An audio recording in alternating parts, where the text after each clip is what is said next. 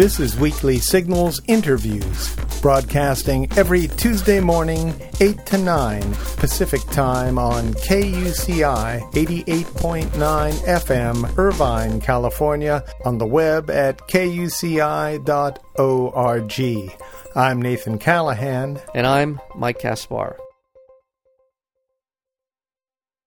As the United States now faces a major defeat in its occupation of Iraq, the history of the Vietnam War as a historic blunder for U.S. military forces abroad, and the true story of how it was stopped, takes on a fresh importance.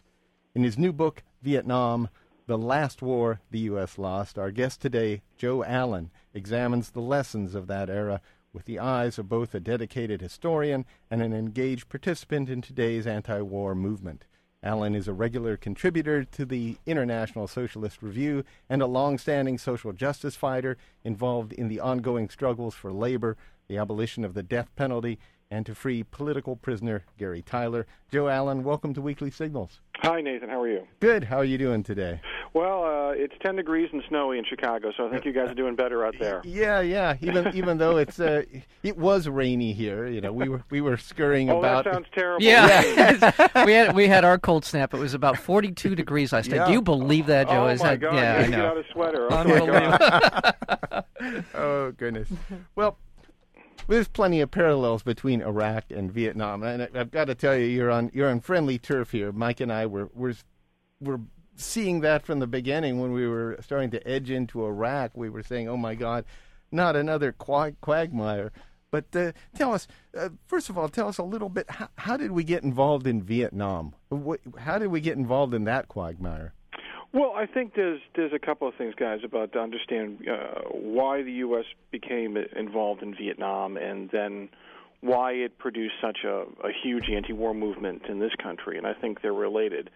I think you have to look at three things. One is the emergence of the United States after the Second World War as really a global empire, and while that was a phrase that for many decades wasn't popular, I think it's recognized by, many people now that the United States is both an economic and a military empire around the world. After all, what other country has hundreds of military bases in other people's countries?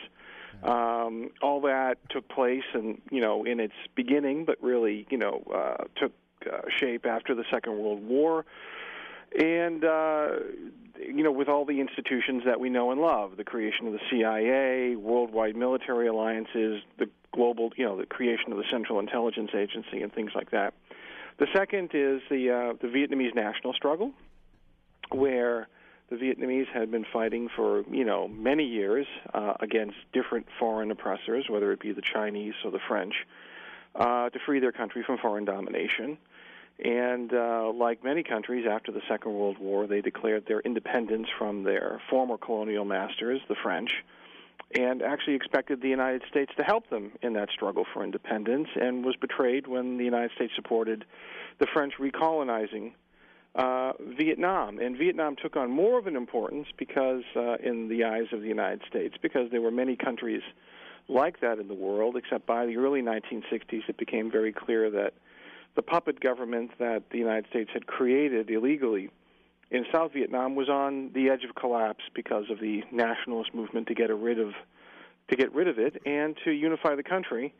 And then really the third element in all of this is really the civil rights and black power movement in the United States, which broke the deadening hand of McCarthyism in the 1950s and allowed for the reemergence of mass political struggle and the identification of many Americans with the Vietnamese for freedom and independence. So if you look at really all three of those factors, the United States as a global empire, Vietnam taking on an important political importance for U.S. power and credibility in the world, and then a mass movement for freedom and democracy in this country, I think you get some idea of what the whole era of Vietnam really meant in the United States.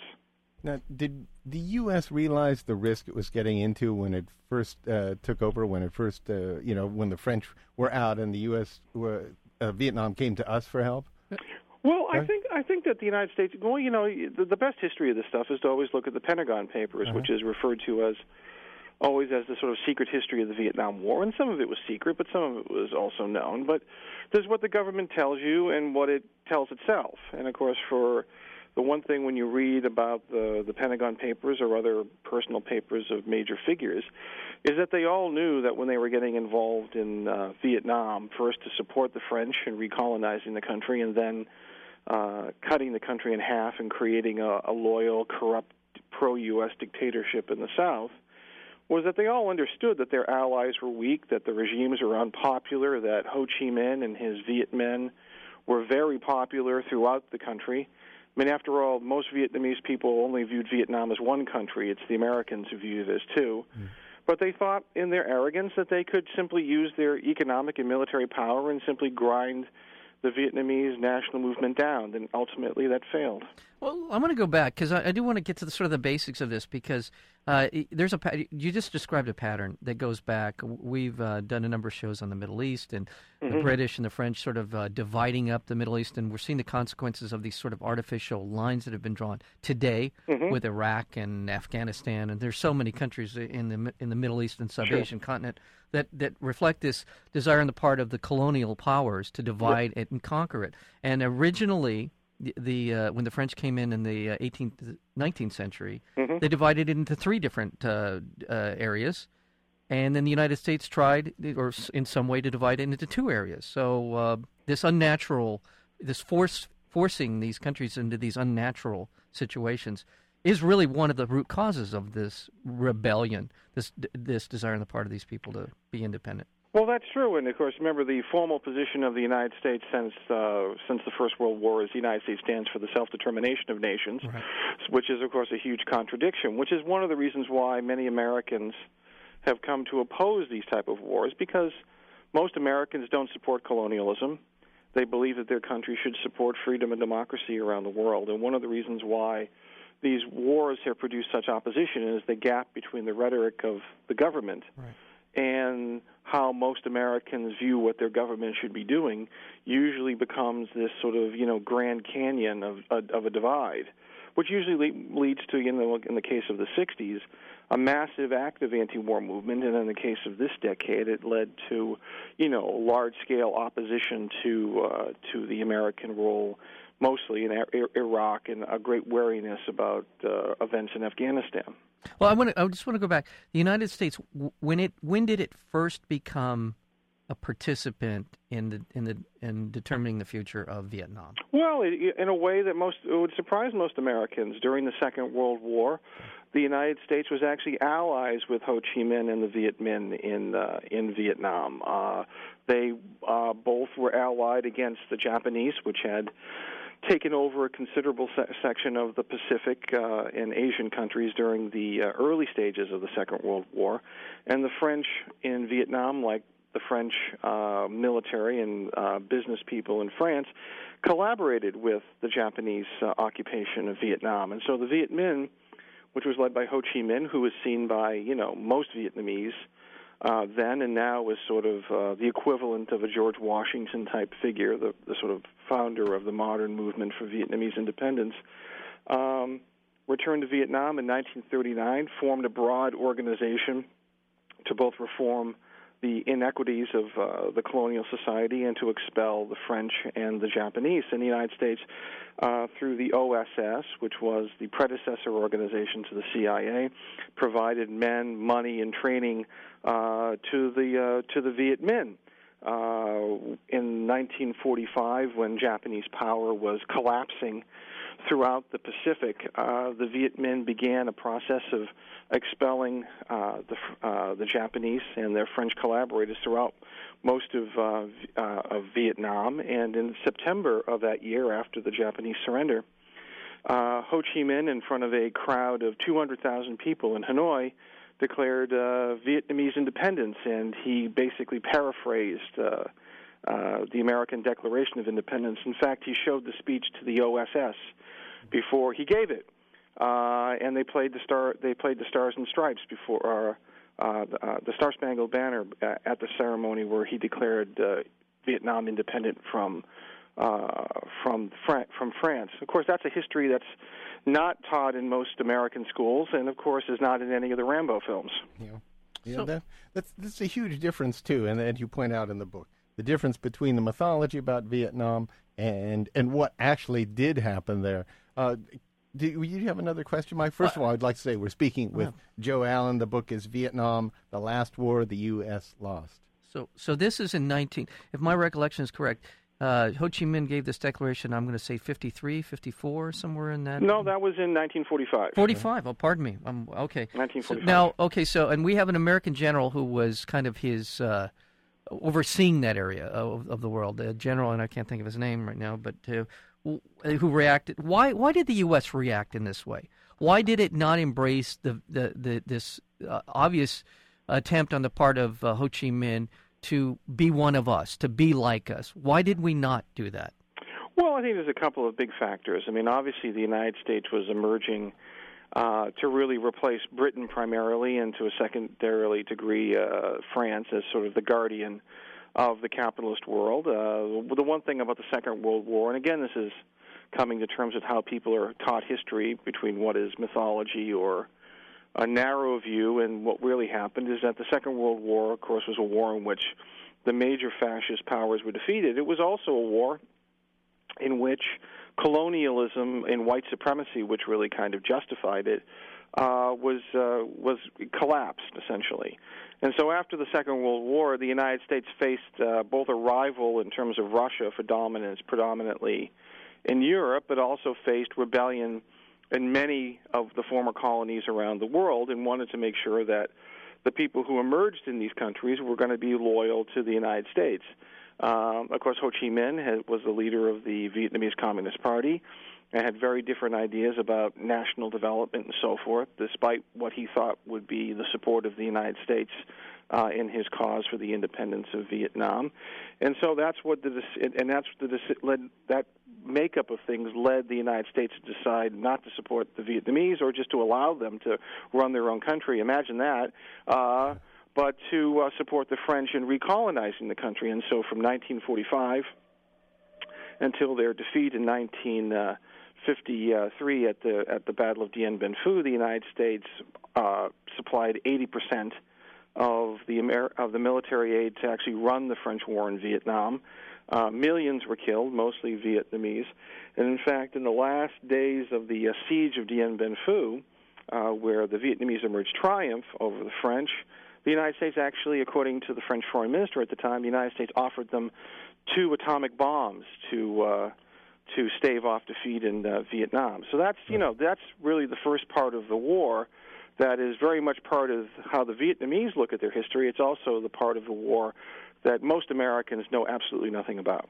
Now, would you say this is where we made our one of the main critical mistakes right there in not at least trying to embrace Vietnam as a friend of the United States from the beginning? Well, I think that's true. I also just think it's a question of it's also a question of very simply whether you embrace them as a friend or see them as an enemy. It's whether you believe that countries should have the right to just determine their own futures. Yeah. And I think that for people like us in the United States who want a decent world, that is something that we should stand for. That every country that has suffered foreign domination and oppression has a right to decide its political and economic makeup, and they have the right to decide who they choose to be friends or enemies with. That's not a decision that you and I should make. Yeah. This really is an example, maybe the most egregious example of something that I've come to believe, and that is that almost all, if not all, American foreign policy is a direct result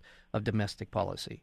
In other words, that we were in the throes of this McCarthy anti-communist fervor at that time, and it completely blinded us, or it dictated our direction in terms of our foreign policy. No matter what Ho Chi Minh said or did, he was always going to be a communist, and he had to be dealt with in the ways that people were being dealt with that were communists here in America. And I want to jump forward because unfortunately we're going to run out of time before we get to some of the important things you bring up in your book, which is the connection between American domestic policies and politics and its effect on the Vietnam War, and as you described earlier, the civil rights movements and such. So I want to get into how that impacted what happened in Vietnam.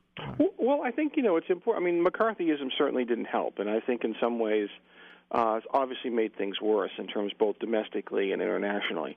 But I think it's important to keep in mind, guys, that the original commitment of the Americans to the French recolonization, and then the launching of one of the most violent wars of the 20th century, were both done by liberal Democrats, by Harry Truman and then by Lyndon Johnson. Mm-hmm. The reason I think that these things it exploded so much in the 1960s is that people should remember that part of the way that politically thinking people in the 40s, 50s, and 60s looked at the world is that it was an era in which most of humanity was throwing off one form of colonialism or another. And that's really where the term third world comes from. It was the idea that we'll carve out a third way between the communist East, as they called it, and the capitalist West. And that's why so many emerging nations called themselves socialist of one kind. Well, also, didn't we also have the non-alignment movement? No, that's exactly, and that's part of it, and that's an important part of it.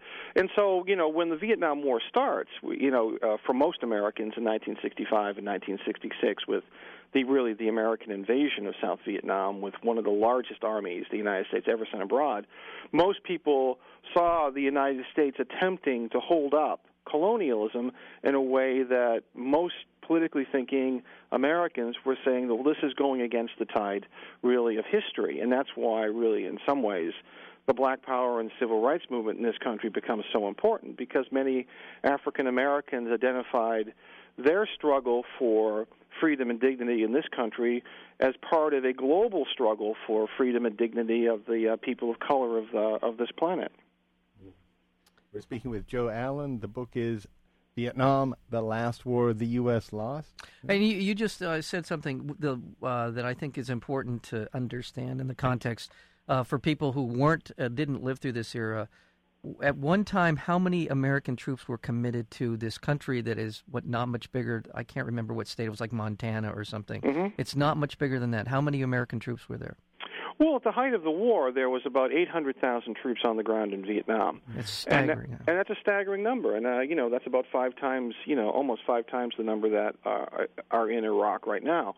It's also important to keep in mind that the United States ran the war, particularly its bombing campaign, which was, greeted with hostility internationally off of, the American naval fleet off the coast of Vietnam, and then from a series of bases in Guam and Japan and so forth. And so the Americans really, unleashed really this horrible war that to most Americans would be mind-boggling today. I mean, let me just give you one example from my book about, and this is a quote about to give people a sense of the type of war that the Americans unleashed. Now remember, Vietnam, North and South, is one of the poorest countries in the world. And here's something from my book. The B-52, which was originally designed for dropping nuclear weapons on Russia, was refitted for conventional warfare in Vietnam with devastating results. The United States dropped more than 1 million tons of bombs on North Vietnam and 4 million tons on the South. Now, remember, the South is the ally of the United States. Stunningly, the amount of bombs dropped by the United States on South Vietnam in the air war alone, that doesn't count artillery, was double the tonnage than all of the Second World War combined. Now, that's just absolutely mind-boggling, that if you think of all of the bombs dropped by all of the armies of the Second World War were dropped by the United States on one of the poorest countries in the world, you get some idea of the type of opposition that developed internationally to what the United States was doing. It's just an incredible number. And give us a number, because historians have differed in degrees, but it's generally considered how many Vietnamese died during the period of time when we were involved in Vietnam. Well, I think it's important to remember that the Vietnamese won't just view it as when the Americans were in Vietnam. The French.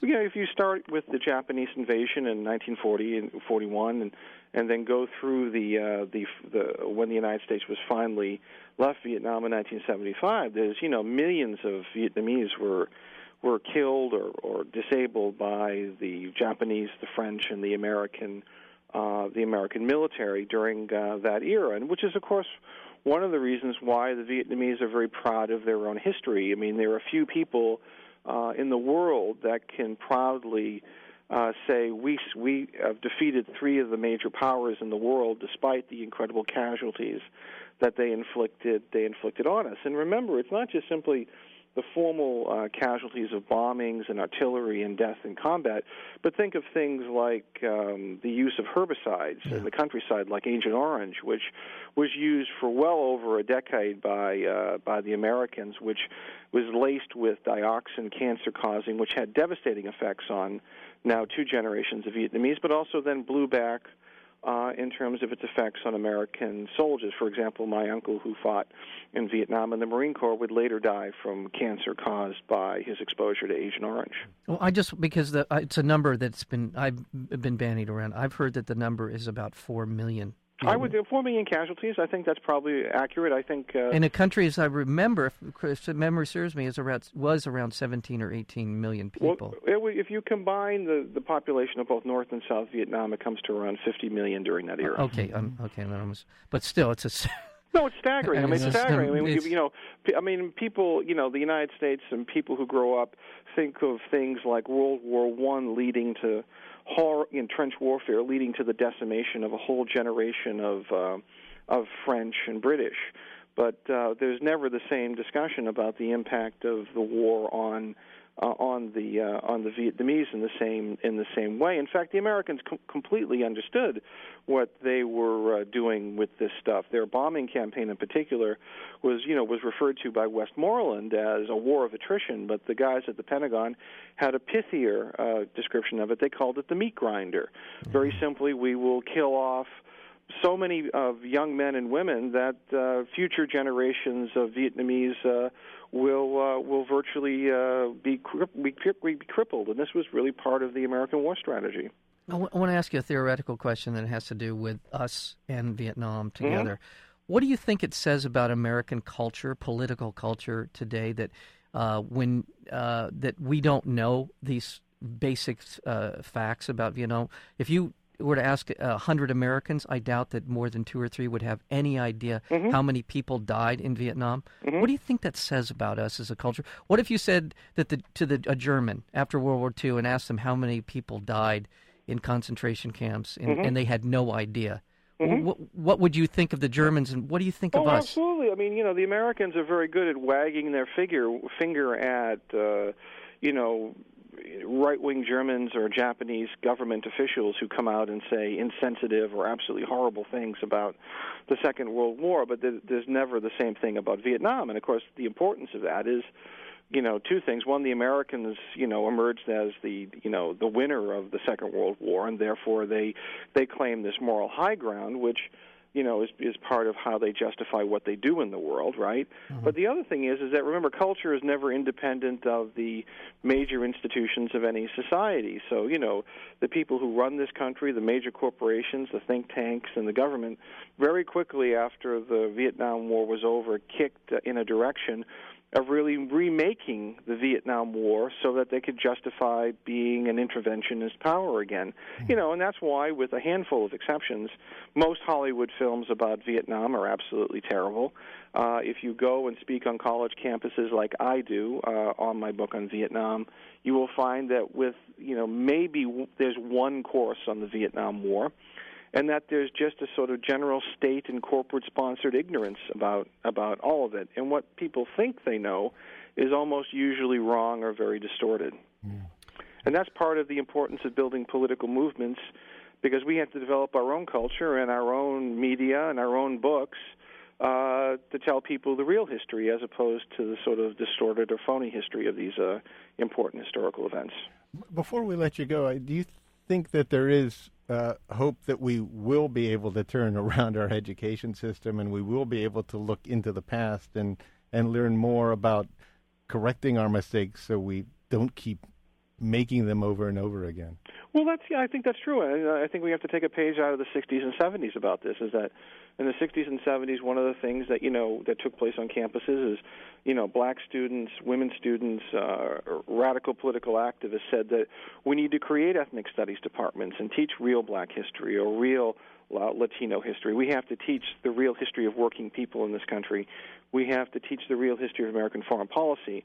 And education that's going to be truthful and honest and activist-oriented is only going to be one that people also fight for. So that's one of the things I think that's back on the agenda. If you're on a college campus where they don't teach any courses on Vietnam, or it's one section every 3 years, I would say it's time to get out there and have a sit-in and demand that more courses be taught on Vietnam and Iraq and Afghanistan. Yeah. The book is Vietnam, the Last War the United States Lost. The author, Joe Allen. Joe Allen, thank you so much for being here with us today on Weekly Signals. Thank you. Call us anytime. All right.